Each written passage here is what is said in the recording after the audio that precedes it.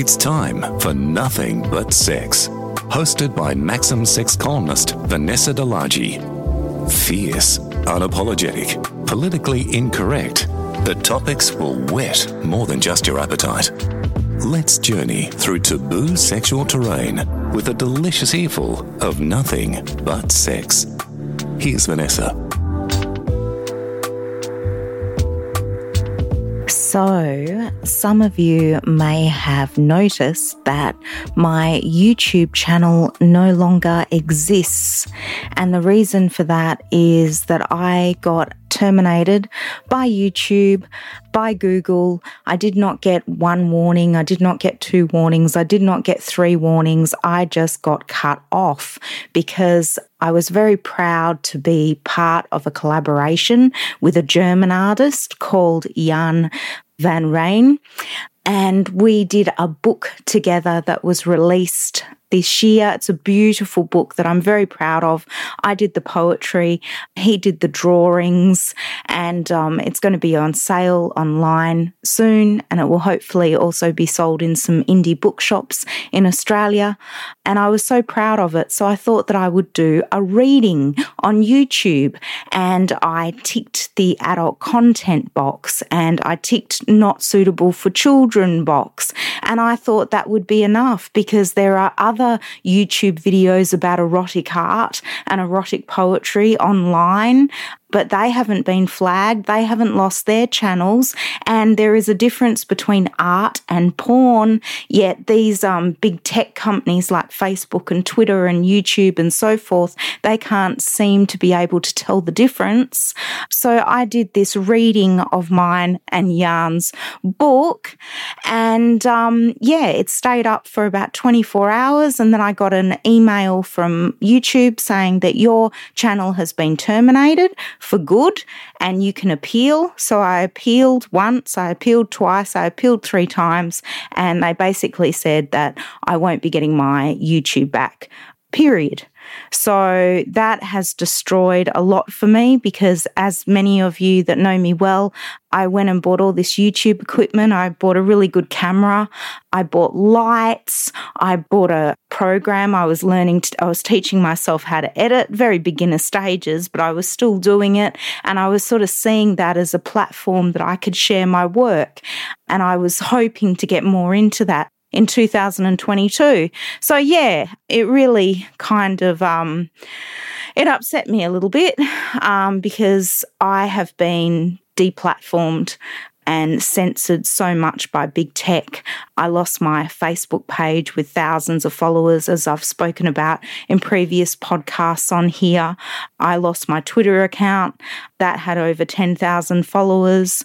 I got given the ass from Pinterest, so I lost all my erotic photos and everything. So I had to start again. I think now I've got like 25 followers or something, some shit like that. And, you're scared to get on any social media and try and start a platform again because it takes work to get on there every day and to talk to people and to promote. It takes energy that could be going into artistic work, and for it to just be taken and you can't fight back and you can't speak to a real person. It's just generic emails or made by some little cunt in an office somewhere. Oh no, we're not going to have that. That's porn. Fuck off. So I was really angry about it. So my YouTube channel no longer exists and I'm just a bit angry about everything. So I'm deactivated from even my Facebook, my personal Facebook page at the moment because I'm just working. I'm just focusing on things that are meaningful to me. I'm sick of putting out energy that way because I'm just sick of being censored by big tech. And, PayPal's even starting to do it with people that deal in sex, erotic artists, people that do sexual poetry, people that do sexual photography or any kind of sex work or sex art or whatever. They're not even allowed to use PayPal as a means to get money. So there's rules everywhere. Printers are stopping printing books that they don't fucking agree with. It's just getting so ridiculous. I mean, where does it stop? Where can we go as artists? So I thought it would be a good podcast as my last one for 2021. But this all sounds negative, but I am absolutely fine. I'm very fired up, and yeah, I'm positive. I'm positive about 2022. I'm excited about kind of getting a new slate and getting out of this bizarre year that we've been in. So I'm on my website, vanessadelagi.net. Yeah, I've been writing a few columns for Maxim and a few columns for The Spectator, but I'm probably going to head in some new directions in 2022, a new Vanessa, and try and sort of get myself together and sort of branch out in a different way. So I just wanted to say that I hope that you all have a wonderful festive season. I hope that you all have a very, very happy new year, and 2022 will be amazing for you. I'm going to record another episode in late January. I'm going to go on holidays as of this week. I'm sort of over it all, and can't wait to put the Christmas tree up. Some years I'm sort of into Christmas and other years I'm not so much, but this year I'm kind of feeling Christmassy because I'm living in a house, not an apartment.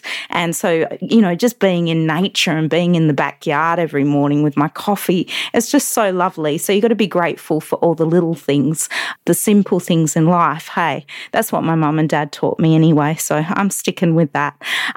So thank you for listening to my podcast, Nothing But Sex, for the last year. It's over a year old, this podcast now.